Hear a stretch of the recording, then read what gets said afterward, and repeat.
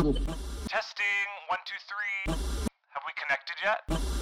Hello, Saskatchewan. My name is Mason Gardner, and welcome to the What Connects Us podcast, a podcast that explores exactly that: human connection, experiences, and storytelling from people in the province. I don't want to ruin your aha moment or anything, but the What Connects Us podcast is powered by Connexus Credit Union. The title isn't just a play on words, but the defining question that we'll be exploring in each episode. Spoiler alert, the answer isn't money.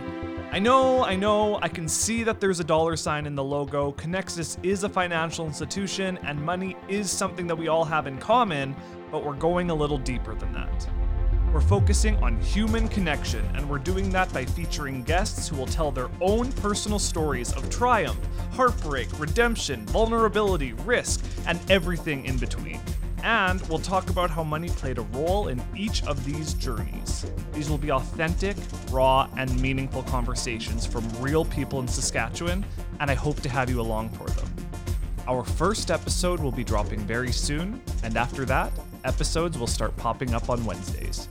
You can find the podcast anywhere you listen to them, like Spotify, Apple Music, Stitcher, or you can catch the links on our social media profiles.